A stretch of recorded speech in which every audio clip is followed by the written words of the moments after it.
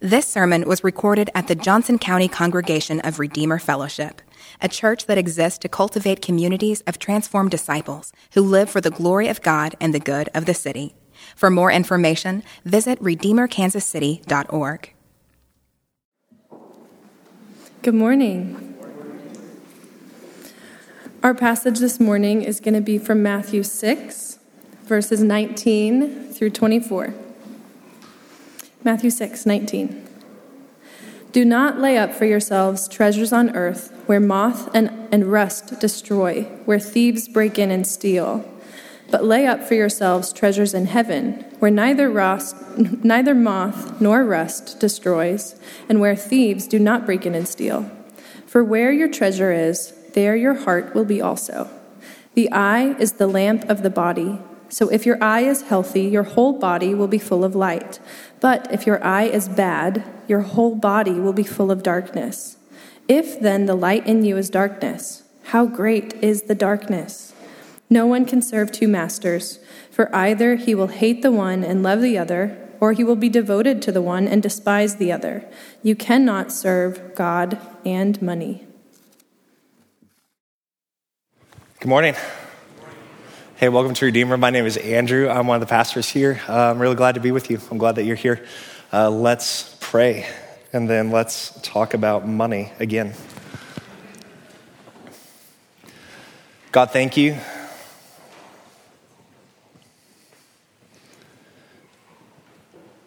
Thanks that all the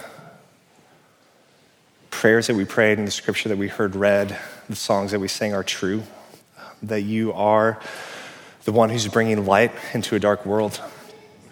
Light shines in the darkness. Darkness can't overcome it. And so in this crazy time of year where there is so much to celebrate and there is a lot of sadness, will you help us to see you? Will you bring light where there's darkness? Will you bring peace where there's conflict or chaos? And God, will you teach us to live as citizens of your kingdom? Thanks for speaking to us. Thank you for your word. Now, will you speak to us? I pray all this in the name of Jesus. Amen. Hey, today is the third Sunday of Advent. Believe it or not, we have 3 candles lit up here, which means that we are fully in the chaos of the Christmas season. Does anyone else feel like they are right in the middle of all the chaos that the Christmas season brings? When I was growing up, my family had a list of Christmas movies that we would watch every single year. Maybe you guys have a similar list where you have, each and every year at Christmas, it doesn't even matter if we like the movie, but we just have to watch it because that's what we do. That is a Christmas tradition. For us, we would watch It's a Wonderful Life. Every year we would watch A Christmas Story. We would watch White Christmas, but the favorite movie that my family likes was Albert Finney's Scrooge. Maybe you've never seen it. Maybe you've never heard of it. It's an old musical. I don't know why my family loved it so much, but we loved it. It wasn't Christmas unless we watched Scrooge.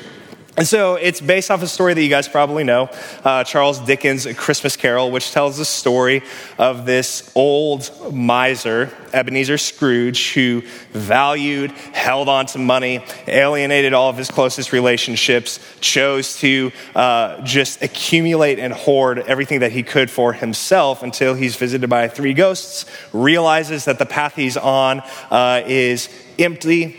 It leads to a lonely death, repents of his ways, and commits himself to a life of selfless generosity. There's something in the Christmas season that recognizes that there's 2 conflicting forces inside of us. There's like this force that wants to accumulate, get more, possess more, secure things for ourselves, have a nice life. And also there's this tension or idea that, hey, we should be selfless. We should give away what we have for the sake of others. And real life is found not in the accumulation of things, but in generosity. Advent, Christmas, it's a strange time of year because we really look at, and embrace tension. Advent is about light and darkness. What does it mean that light has come in a world that feels really dark? Advent, Christmas is about looking at the tension between materialism. Is this a time where we ask for more things that we don't really need? Or is this a time that we selflessly give away what we have for the sake of others? Advent embraces tension. It's a time for us to actually not just avoid it, not try to put it off to the side and just ignore it, not think about it. Advent is a time when we look back to the first coming of Jesus and remember and realize, no matter what it looks like in this world, no matter how dark my own heart feels, no matter how dark the world around me, outside of me feels, light has come. Light broke into the world. And it's also a time for us to look forward and say, hey, things are not the way that they're supposed to be. Jesus said that he would come again. So we look back to his first coming and we wait for him to come again a second time to fully bring the kingdom of God here on earth as it is in heaven. And so as we look back and as we look forward in Advent, we also ask the question, what does it mean for us to live right now in that tension, in the time between the times? And that's what Jesus' Sermon on the Mount is all about, right? What does it look like to live as a citizen of the inbreaking kingdom of God, shaped by, defined by the kingdom's values, living in light and standing against darkness? And the word that Jesus has for us today, I think, is really appropriate for this time of year, because he's talking about the tendency inside of all of us to treasure or pursue the wrong things. He's talking about greed. He's talking about how we have this gnawing desire always to have a little bit more, to have something a little bit nicer. If we could just get that thing, then maybe we could be okay. And Jesus says, hey, if you live your life by that principle, if you're driven and led by the gnawing kind of feeling and desire for more, you're actually going to miss the kingdom of God. And what's required is wholehearted obedience, wholehearted pursuit of the kingdom of God. And ironically, Jesus says, when you do that, that's actually when you find all the happiness, peace, and joy that you think greed and possessions can give you. So, if you are new with us or if you haven't been with us for a little while, we're going right through Jesus' Sermon on the Mount. In the Sermon on the Mount, Jesus is laying out his agenda for the kingdom. He says, hey, if you want to know what I came to do, if you want to know what the kingdom of God looks like, it looks like this. It looks like the poor in spirit inheriting the earth. It looks like living for the favor of God. It looks like pursuing obedience. It looks like orienting our entire lives towards God's favor instead of the favor or approval that comes from people. That's what we've been talking about for the last few weeks. Jesus over and over and over and over again says, hey, do not live for the approval of other people. It's not going to give you what you want. Instead, seek and pursue the approval that can only come from God. And so up to this point, he's been giving us some pretty religious applications, right? He's talking about giving to the needy. He's talking about praying. He's talking about forgiveness. He's been talking about fasting, which are religious activities, right? It's things that we can do, and we can do them in a way that's really good, that's really healthy, or we can use those activities to look really good to other people. Jesus knows that there is a real power in religious activity that can make us look really good. And it's really sneaky, right? Because we're doing a good thing. But Jesus says our hearts are so divided that we can do that good thing for the entirely wrong reason. We can give away all that we have, not so the poor can have a better life or that we can glorify God, but so that our neighbor can think we're a great person. And Jesus says, hey, if you seek the approval from people, you're probably going to get it, but that's all you're going to get. Instead, seek the approval from God. Live your life before the face of God. So Jesus is going to continue that theme in these verses as he talks about money, but he's shifting from kind of a religious application towards everyday material life. What does it look like in the everyday to steward our possessions towards the kingdom of God? What does it look like to push back against greed and materialism in our hearts? And live in wholehearted pursuit of the kingdom. And it's not surprising that Jesus is going to start by talking about money. Jesus talks about money more than he talks about heaven and hell in the Bible. And when he talks about money, he's not going to give you investment advice. He's not going to help you lay out retirement goals or give you percentages that you should save towards. Instead, Jesus recognizes that money and possessions have a really unique hold on our hearts and a unique power in our lives. So he uses it to illustrate our relationship with God. And Jesus says the way that we relate to money and possessions illustrates the way that we relate to God. The way that we relate to money and possessions shows what we think about who God is. If we hoard, accumulate, try to get more and more, it shows that we think God doesn't actually care about giving us what we need. It's up to us. We need to achieve things for ourselves. And Jesus is saying, hey, don't live your life by greed. That's the path of darkness. Instead, trust God, serve God, and as you do that, you'll actually find a deep life. So Jesus is going to make this point about life in the kingdom of God by telling us about 2 treasures, 2 eyes, and 2 masters.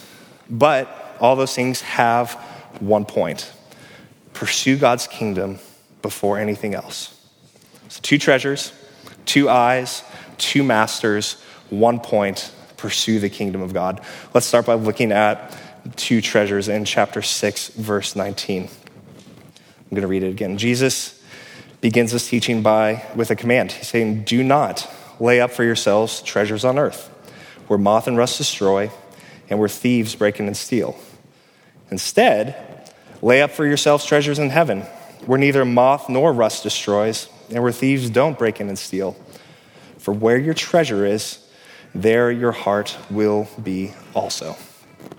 So Jesus is talking about money, but really he's talking about our hearts, right? He is laser focused on what we are looking for, what we are treasuring, and what we are pursuing. And so he says, hey, do not lay up for yourselves treasures on earth. Literally, what he's saying is, hey, don't treasure. Don't treasure earthly treasure. Instead, go after heavenly treasure. Why? Because earthly treasure, Jesus says, is temporary. It's always in danger of being lost. You should not invest all of your life and energy towards things that you can lose really easily. Instead, Jesus is saying, invest in something that can't be lost, something that won't lose value, something that will last forever. The main point is pretty simple, but there are a few questions I think that if you're reading this, you should be asking, like, what's the difference between earthly treasure and heavenly treasure? How do I know if I'm actually treasuring earthly treasure? Is Jesus saying that possessions are bad, that we shouldn't have possessions at all? And how do we actually lay up treasures in heaven? If he's telling us we should lay up treasures in heaven, how do you actually do that? Let's try to answer those. First, when Jesus is talking about earthly versus heavenly, that's a theme that kind of goes all throughout the Gospels. So in the Gospel of Matthew, Jesus talks about the kingdom of heaven over and over and over again. So heaven is the place where God is present, where God's value system is implemented, where God rules as king over his kingdom. It's the realm where God actually reigns. Earth isn't just talking about like this physical geography, this place where we live. It's actually more of like a realm that stands in opposition to God. It's temporal, it's self-centered, it's focused on self, and it's not driven to pursue the kingdom of God. So when Jesus is talking about laying up treasures on earth, he's not saying, hey, don't get things. What he's saying is, don't put all of your stock, don't put all of your heart, don't put all of your treasure in things that aren't aligned with the purposes of God. It's okay to have money. It's okay to have savings. It's okay to have a house. Jesus isn't saying don't have those things. What he is saying is don't invest all of your time, hope, and energy in those things. Don't put your ultimate hope in them. Why? Because it's ridiculous. You can lose them in a second. Jesus gives this picture or image of moths eating away clothes or rust destroying metal. Back in Jesus' day, everything was physical, right? They didn't have any electronic banking. They didn't have electronic money. Everything was coins or clothing. So, and they didn't have banks where they could store it. So all of your possessions were always at risk of being lost. People would bury things in fields because they wanted to protect them. The houses that they lived in, like they didn't have bricks, they didn't have stones, they didn't have security systems. A lot of times they were mud huts. So people would literally dig through walls, break in, steal money, steal treasure, bring it out. And Jesus is pointing to the fact, hey, all these things that you work so hard to get, to accumulate, you can lose them in a second. Like someone might dig through your wall tonight and take all the money that you have. You might open up your chest that has your best clothes in it and realize, oh shoot, a moth got in here and ate everything. It's temporal. It won't last. It won't give you the security that you're actually looking and longing for. Instead, invest in something that will last forever. Now, we live in a different context, right? We have banks, we have insurance, like our money and our possessions are pretty secure. But are they? Like we lose things all the time. I work out with a group of guys in the morning a lot of times, and one of the guys I work out with owns his own business, and so I was just asking him earlier this week, like, hey, how's the business going? Are you pretty busy? And he was like, oh, man, I'm not an economist, but based on how things are going, next year is going to be really rough. And so he's just like, man, there are signs that the economy's probably going to go in a downturn. Like he's like, I'm trying to think about how am I going to take care of my workers? How am I going to pay my bills? Because things are a lot slower than they used to be. We have really sophisticated techniques to hold on to our money, hold on to our possessions. And we live in a world where all of that could be gone in a second, right? Economies crash. Depressions happen. 401ks go away. Houses burn down. None of those things are bad in and of themselves. Jesus is saying, do not put all of your hope in those things. Do not treasure earthly treasure. So is it bad to have possessions? Is it bad to have savings? No. Jesus is not saying that we should not have anything. What he is saying is that we should value the right things, that we should think about money and possessions wisely and rightly. You might be asking, okay, what does that mean to value money and possessions wisely and rightly? Turn your Bibles to Proverbs chapter 30.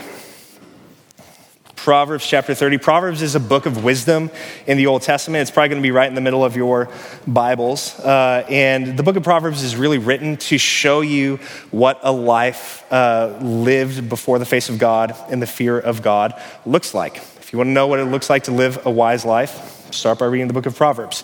There's this crazy prayer in Proverbs chapter 30, starting in verse 7. It's written by this guy, Agur, the son of Jacob. No idea who that guy was. But this is a prayer that he prayed. He says, he's praying to God. He says, 2 things I ask from you. Deny them not to me before I die. Number 1, remove far from me falsehood and lying. Number 2, give me neither poverty nor riches. Feed me with the food that is needful for me, lest I be full and deny you and say, who is the Lord? Or lest I be poor and steal and profane the name of my God. When was the last time you prayed a prayer like that? When was the last time that you prayed, hey, God, don't give me too much? Because if I have too much, there's something inside of us that doesn't go to, oh my gosh, God, look at all that you've given me. When we have a lot, most of the time we go to, look what I did. Look what I got for myself. Look what my strength, look what my smarts, look what my grit and my grinding achieved for myself. God, don't give me too much lest I get full and actually deny you and say, who's the Lord? And he's also saying, hey, don't let me be poor either, because if I'm poor, then I might steal, I might curse you, I might profane your name. Give me just what I need. Give me enough so that I can live trusting you. If you want a biblical answer to how much money should you have, this is probably as close as you're going to get. You should have enough where you trust God, where you're forced to trust God, and you have enough to meet your immediate needs. Jesus isn't warning about having things in general. Jesus is warning about the problem of greed in our lives. Notice back in Matthew chapter 6, you can turn back there. He says, don't treasure up treasure for yourselves. Don't focus on getting things for yourselves. He's going right back to the problem that our hearts value the wrong things all the time. We run after money and after stuff because we think that it's going to give us something that we are missing. I think it's going to give me something that I'm missing. I had such a hard time trying to figure out how to preach this because I realized this week that I'm a really greedy person. Like, I like things. I like to have nice things. I go to stores and walk up and down aisles and look at things like, oh man, if I had that, how amazing would that be? I really like bourbon, so I'll go to stores and look at bourbons that I could never afford. But I'm like, oh man, if I had that, like that would be so amazing. I play this game sometimes. Do you ever play this game? I'm sure you do. Like, hey, if I just had a little bit more money, I would do this. I would buy this thing. I would buy this car. I would, do this for my kids. I can get really out of control when I start playing that game. Like if I start playing that game, if I just had a little bit more, eventually I make the jump to, oh man, what if I was a billionaire? Like, what would I do with $1 billion? And then I would be like, I think I would buy a sports team. I think I would buy Manchester United. And then I realized, oh, shoot, I have to have like $5 billion to buy Manchester United. But then I'm like, well, I would probably have to have $5 billion more to actually run it. I did this a few weeks ago, and I realized if I had $30 billion, I think I would be okay. That's like, I don't think it was sinful to like play that game or run that out. Hey, what would you do if you had all of this? I think at the same time, Jesus is going to point at that and say, what does that say about your heart? What does fixating on those things, what does wondering, hey, if I just had this, if I could just like make this much more, if I could just have this house, if I could just make sure that I hit these goals towards retirement, then I would be okay. Jesus would say, hey, be wise. That was weird. Jesus would say, pursue wisdom, and also, what does that say about your heart? What does that say about how quickly we are to jump towards what we don't have instead of gratitude for what we do have? If I could just have this, if I could just hold on to this, then I would be okay. Jesus says your choice is between two treasures. Are you going to treasure the things that you think are going to make you happy? Or are you going to give your life in wholehearted pursuit of the kingdom of God and actually find what you think money can give you but can't there? Jesus is going to continue at this point in this illustration by moving on to talking about two eyes. Look back down in your Bibles to verse 22. Verse 21, where your treasure is, there your heart will be also. Pursue treasure in heaven. Verse 22, the eye is the lamp of the body. So if your eye is healthy, your whole body will be full of light. But if your eye is bad, your whole body will be full of darkness. If then the light in you is darkness, how great is that darkness? These verses seem a little bit random. It's easy to see what treasure has to do with the last verse, which is you can't serve God and money, but this feels really random, right? We go from talking about treasure, then to talking about money, right in the middle. It's talking about two eyes and two ways of seeing. But it still has to do with greed, because in Jesus' day, they were obsessed with kind of ideas of light and darkness. What does it mean to live in light? How do you avoid the darkness? How do you avoid walking in darkness? And how do you actually have healthy vision? How do you have healthy goals? How do you make sure that you're living in the right direction? We talk about things in similar ways, right? What we can miss here is that Jesus is using a really common figure of speech that all of his listeners would have been familiar with, but since we're sitting here 2,000 years later, we have a hard time picking up on. My boys are at the age right now where they ask a million questions about every single thing. We watched the movie the other night, and the entire time we're just asking question after question after question. A few weeks ago, I was talking to Owen, my 6-year-old, and I said, hey man, are you pulling my leg? Because he was joking around with me. He's like, what does that mean? Like, what is it? And I was like, oh, that means, are you tricking me? He's like, well, why would you say I'm pulling your leg? I was like, I have no idea. That's just something we say. We have these figures of speech, right? Like, hey, are you pulling my leg? I got by the skin of my teeth. That thing cost me an arm and a leg. Like, we say all these things that it's like, what does that mean? I don't know. It just means the thing that we all know that it means. When Jesus is talking about dark eyes and healthy eyes, he's doing the exact same thing. He's using a figure of speech that everyone in his day would have known. To have a dark or a bad eye meant that you were a selfish and greedy person. It's talking about greed and generosity. The two eyes have to do with how you relate to possessions. Turn over your Bibles again to Matthew chapter 20. A few pages later, this is in the same gospel. In Matthew 20, Jesus tells this story of workers in a vineyard. It's a parable, and the parable goes something like this. There's a master, he owns a vineyard, and he realizes that the harvest needs to come, so he goes out and he hires these people to work for him. He says, hey, I will pay you this much if you come and work for me. And so they do it, they start working. He realizes that he needs more workers, so a few hours later, he goes out and he hires some more workers. He says, hey, will you come work for me for the rest of the day? I'll pay you this much. They do it, they go in. A few hours later, he realizes, I need more people, so he goes out and he finds people. He says, hey, will you work for me? If you do it, I will pay you this much. And so at the end of the day, everyone lines up to get paid, and the people who worked at the beginning assume they're going to get more than the people who joined in and just worked for an hour, right? That's a pretty reasonable assumption to make. And then they see that the master of the vineyard is paying everyone the exact same price. And they're a little upset about this. Look at verse 11, chapter 20, verse 11. On receiving their wage, their pay, they grumbled at the master of the house, saying, these last worked only 1 hour, and you've made them equal to us who have borne the burden of the day and the scorching heat. But he replied to one of them, friend, I'm doing you no wrong. Did you not agree with me for a denarius? Take what belongs to you and go.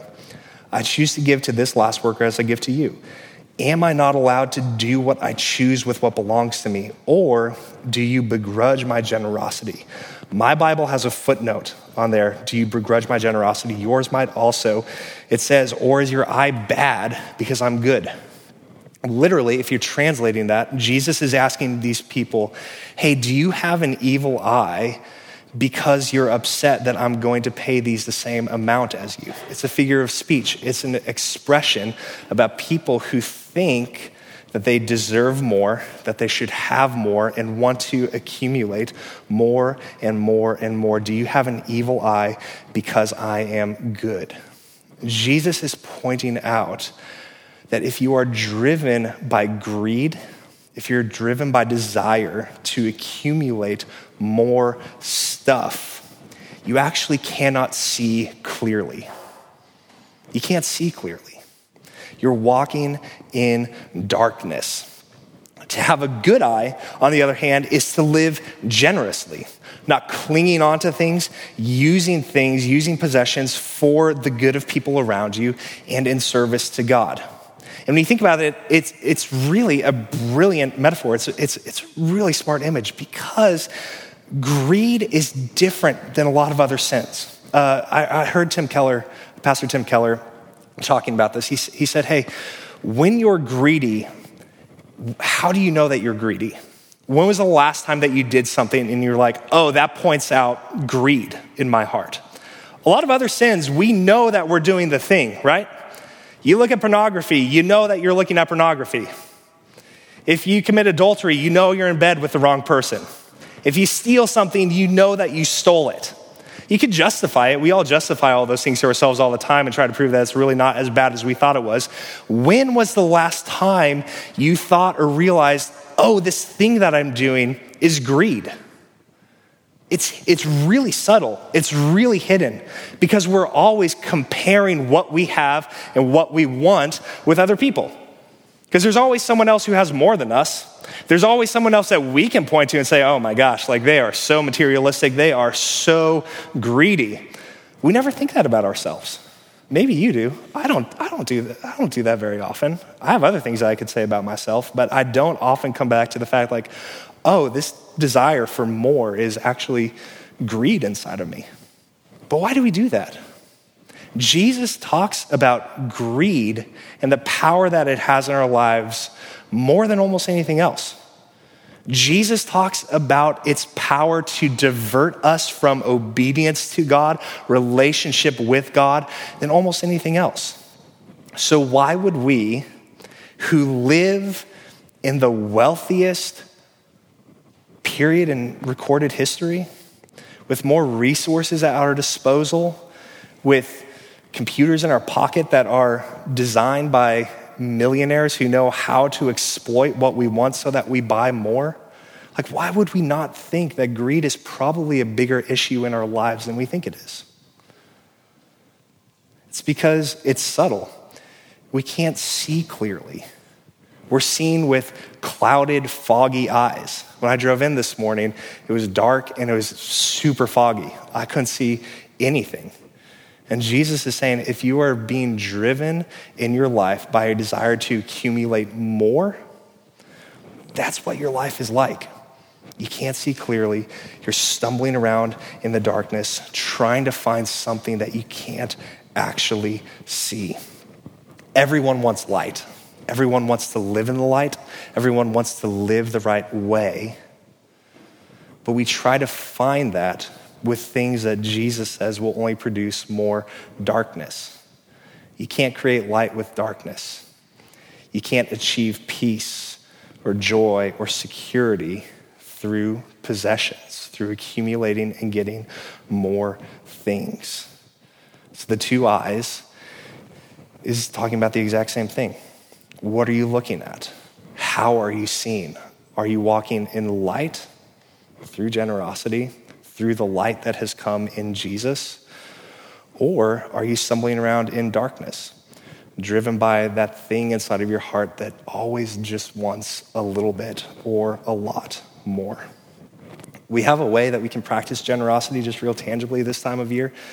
We have a benevolence offering that we're going to take at Christmas Eve where we collect money that we give away to people who need it. So maybe one of the ways that you could start pushing back against the greed that's in your heart is sitting down and talking with your friends, talking with your wife, talking with your husband, saying, hey, like what can we do to actually give away what we have this year for the sake of others? Maybe that's giving away towards a benevolence offering. Maybe that's something else. Jesus is inviting you to walk in the light of his kingdom through generosity. So, two treasures. Are you seeking the things that will fade away, or are you seeking treasure in heaven? Two eyes. Are you driven by greed, desire for more, which leads to darkness, or are you walking in the light of God's truth? Are you walking in the light of Jesus? It all comes down to this last point. Jesus says the stakes are really high in the way that you answer these questions because really it's a matter of who are you enslaved to, or what are you enslaved to at the end of the day? He's going to show us this picture of two masters in verse 24. This is kind of the conclusion to this section. No one can serve two masters. For either he will hate the one and love the other, or he will be devoted to the one and despise the other. You cannot serve God and money. So we don't like binary choices. We don't like either ors. Either you are this or you are that. I hate it when people say there are two kinds of people in the world. And he's like, of course not. There's way more than two kinds of people. Jesus is saying at the end of the day, there are two choices between who you're going to serve. Are you going to be enslaved to money? Are you going to be enslaved to things? Or are you going to be enslaved to God? Maybe that's a really strong way to say it, but he's not talking about who are you voluntarily working for. He's not talking about employment in these verses. He's talking about masters. Who is your master? What is driving, directing, and guiding your life? God or money? And in your Bible, it might say mammon. That's the actual literal word there. It comes from the Aramaic, which Jesus would have spoken. Mammon is a word that kind of just refers to possessions, things that we own. So it's more than money. That's the way that my Bible translates it. It's not just physical cash or savings. It is all of the possessions, all of the things that we can hold on to, all the things that we can say, hey, that's mine, I got that, that's my security. And Jesus is going to say, are you looking to that to make sure that you're okay? Because if you are, it's a really harsh master because you're never going to have enough. There's always going to be something more. It's always going to be at risk. So you're going to have to work harder to try to secure it. You're going to have to give yourself fully to making sure that you can just get a little bit more or hold on to the things that you can have. And Jesus says it's impossible. Not unwise. Jesus says it is impossible to give yourself completely to God and completely to the accumulation of stuff and wealth, no matter what the reason. You could have good reasons for doing it. It doesn't have to be overt flashiness. It could present itself as, well, I just need to make sure that my family is okay. I just need to make sure that my kids have enough to go to the right schools. Jesus is saying, no, you can't do that. You can't serve God, give yourself wholeheartedly to him, and give yourself wholeheartedly to the pursuit of things. John Chrysostom, who's a church father, early pastor in the first century, says, when God says not possible, don't you try to say, no, it's possible. The problem is we try to do that all the time. We try to say, no, of course I can have both things. Of course I can serve God. Of course I can follow him. Of course I can hope in him. And I can give myself fully to having as much as I possibly can. Eventually, when things get hard, you're going to be trapped and enslaved to one or the other. You're going to be trapped either in a never-ending quest to somehow achieve happiness, achieve fulfillment, achieve glory through things, or you can achieve a place in God's kingdom. And what I love is that choice of who you're going to serve all comes down to the character of the person or thing that you are serving. Money, mammon, whatever you want to call it, doesn't give a rip about you. Look what Jesus says in the following verses. We're going to preach about this next week, about the character of the master of the kingdom. Therefore, this whole next section is Jesus' application of his teaching on possessions and money. Therefore, I tell you, don't be anxious about your life, what you will eat or what you will drink, nor about your body, what you will put on. Isn't life more than food and the body more than clothing? Look at the birds. They don't sow, they don't reap, they don't gather into barns, and yet your heavenly Father feeds them. Are you not of more value than they are? If God provides for them, won't he provide for you? That's what Jesus is pointing us back to all throughout the Sermon on the Mount. Are you going to serve and give yourself to the God who sees you, knows you, cares for you, loves you, and will take care of you, will meet your needs? These verses on greed is not a call just to completely deny yourself of everything physical in this life. No, not at all. Jesus is calling you to find the peace that you're looking for in the God who can actually give peace. He's calling you to find light, not in things, but in the God who actually is light.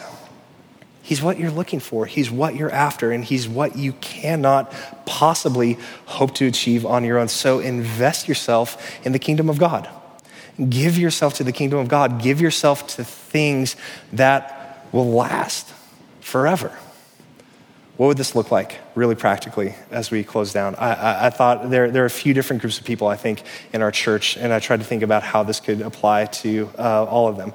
So for younger or single people in the church, what does it look like to live a life in wholehearted obedience to the kingdom of God, trusting in God instead of accumulation of things? I see on Instagram a lot, things I wish I would have known in my 20s or things I wish I would have done in my 20s. And most of the time it comes down to, I wish I would have started investing more. I wish I would have grinded more. I wish I would have worked to get ahead and get that promotion so that I could be financially more secure in my 20s as I went into my 30s. Hey man, I don't think there's anything bad about having a good job or practicing wise investments. But Jesus is going to say, hey, you who are young, give yourself to the kingdom. Like, how can you fully give yourself away and give your things away now that you have more flexibility than probably any other time in your life? How can you use your time, your energy towards the advancement of the kingdom of God? How can you show that you treasure God more than anything or anyone else? One example I thought of, I'm reading the biography of a missionary named John Paton. He lived in the 1800s. He was born in Scotland. And when he was in his 20s, he started a little mission among the poor in Glasgow, and it blew up. Like, he had crazy success. He had hundreds of people coming to him, joining his church. He was the next up-and-coming rising star in the Church of Scotland. He could have had a super comfortable life and been really respected and really comfortable in a pretty big church in Scotland. Instead, he chose to leave all of that, to give it away, and go to the South Pacific to be a missionary to people who had never heard the gospel before, because he caught a glimpse of the kingdom of God. He valued the kingdom of God more than he valued success and security back in Scotland. And all sorts of people thought he was crazy. There was this old man, he said in his biography, who kept coming to him over and over and over again. He's saying, well, they're cannibals down there. They'll kill you. They'll eat you. And I love what John Paton said to him. He said, hey, Mr. Dixon, you're advanced in years now, which is a really respectful way of saying you're a little bit older. You don't have much time left in your life. Your own prospect is soon to be laid in the grave. It's gutsy to say that. There you're going to be eaten by worms. And I confess to you that if I can but live and die serving and honoring the Lord Jesus, it will make no difference to me whether I'm eaten by cannibals or by worms. And in the great day, my resurrection body will rise as fair as yours in the likeness of our risen Redeemer. What would ambition look like for you who are young to set your mind on something like that, to set your heart on something like that? Maybe it actually is selling everything you have and going overseas.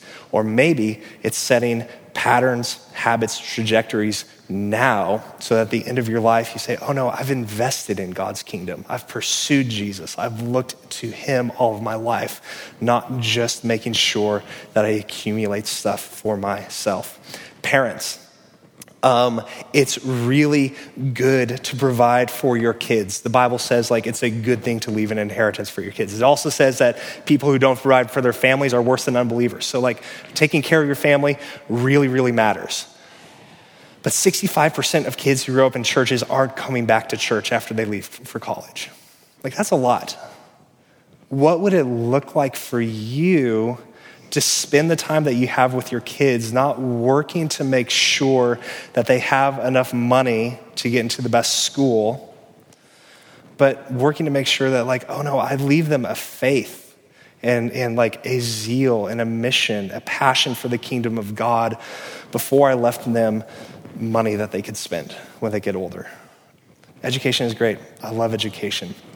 What would it look like for you to aim your life primarily at making sure you raise your kids in the fear of God before you raise them in the best school or the best opportunity or the best whatever? What would it look like if you sat down with your friends in your community and you looked through your budgets together and you said, hey, how can we actually spend our money, use the things that God has given us to invest in the kingdom of God, to teach our kids what it looks like to follow Jesus, to live in his kingdom? What would it look like if you taught them to give away what they had instead of just look for more and more and more?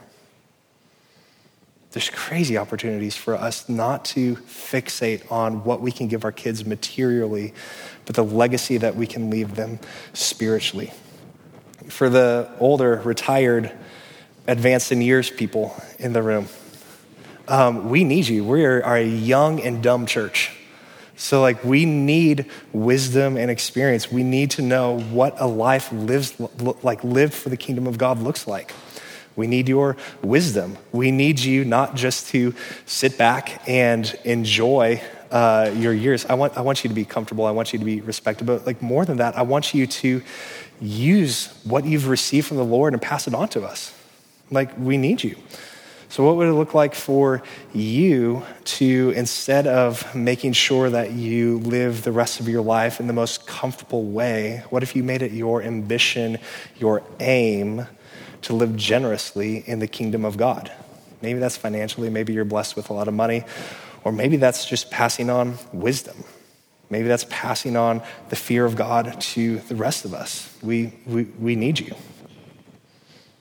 And again, all of this comes down, like you can do all of that. You can risk your family, you can risk your future for the kingdom of God because the king is actually a good king who practiced all of these things, right? Like the king of the kingdom has gone before us and shown us the way. His heart led him to sacrifice his life on our behalf. Jesus didn't just sit back in heaven, treasuring everything that he had, treasuring the comfort and glory that he had. He actually left heaven, came down to earth. That's what we celebrate this time of year at Christmas, and gave himself for us to save us. If you want to know what a life lived for the kingdom of God looks like, look at Jesus. Look at the way that he gave himself for us. If you want to know what light looks like, Jesus is the light of the world. Jesus is the one who gives us and brings us light. If you feel greedy, like you can't change your heart. There are things that you could do to like maybe make yourself a little bit of a better person. You can't bring light. Darkness can't create light. You need the light of Jesus. So come to him. And he says that he will change you. He said that he'll give you light. He'll show you how to walk in light. And he shows us what a life in complete service and submission to God looks like. It looks like walking up to a Roman cross, dying for the sins of the world, taking your sin on his shoulders. And then what's on the other side of that? Hebrews says that Jesus did all of that for the joy that was set before him. The joy of resurrection, the joy of a kingdom that can't be shaken, that you can't lose. And that's what we get to celebrate, not just this time of year, but every single Sunday when we come to church and gather together, that Jesus' broken body, his shed blood, his resurrection is the most sure thing in this life. Money can't secure us, possessions can't secure us. Jesus has secured everything on our behalf. So if you believe that, then you're a Christian. And let's celebrate communion together. Let's not just talk about that. Let's actually come up and receive the broken body and shed blood of Jesus. Let's remember, let's rejoice, and let's take all of the grace that he has to offer us as we live in this world. The way that we celebrate communion here at Redeemer, if you're a Christian, you're welcome to this table. We think that we're all equal before the foot of the cross. We're all in equal need of grace. And so we'll have stations up in the front. We'll have 2 bread stations that has juice and wine. You can tear off a piece of the bread, dip it in the juice or the wine, and go and just come up to the middle and go around back to the sides. We also have a single-serve gluten-free station over here. If you aren't comfortable in sharing a common cup, or if you're gluten-free, you are more than welcome to partake in that. There's juice on top and a cracker underneath. There are 2 different cups in there. If you are not a Christian, Jesus is the light of the world. We want you to know him. We are going to have people up here who would love to talk with you, pray with you. There are cards in the back of the pew that can help guide your own prayers. If you would like to pray, ask God to reveal himself to you. Don't come up and take this meal. Do business with God. Ask him to reveal himself to you. If you find yourself, because this is a hard time of year for a lot of people. If you find yourself in need of prayer, we would love to pray with you. We'll have people up here. You can find one of the staff members. You can find the person in the pew next to you. Ask them to pray for you. So that's how we're going to end our service. We're going to remember. We're going to rejoice. We're going to partake in the Lord's Supper. We're going to pray. And I'm going to pray right now. The band can come back up, and then we will do communion. So, Father, thank you. Thank you that you speak clearly. Thank you that you love us enough to direct us back to you. God, for all the ways that our hearts are really divided, all the ways that we fail every single day to live in a wholehearted pursuit of you and your kingdom, will you forgive us? Will you give us the grace that we need? Jesus, will you bring light? Will you help us to live as generous people who know your grace, who are familiar with your voice, and God, help us to serve you. We really want to serve you instead of money. So Lord, be with us. Lord, help us. Pray all this in your name. Amen. You can come to the front when you're ready.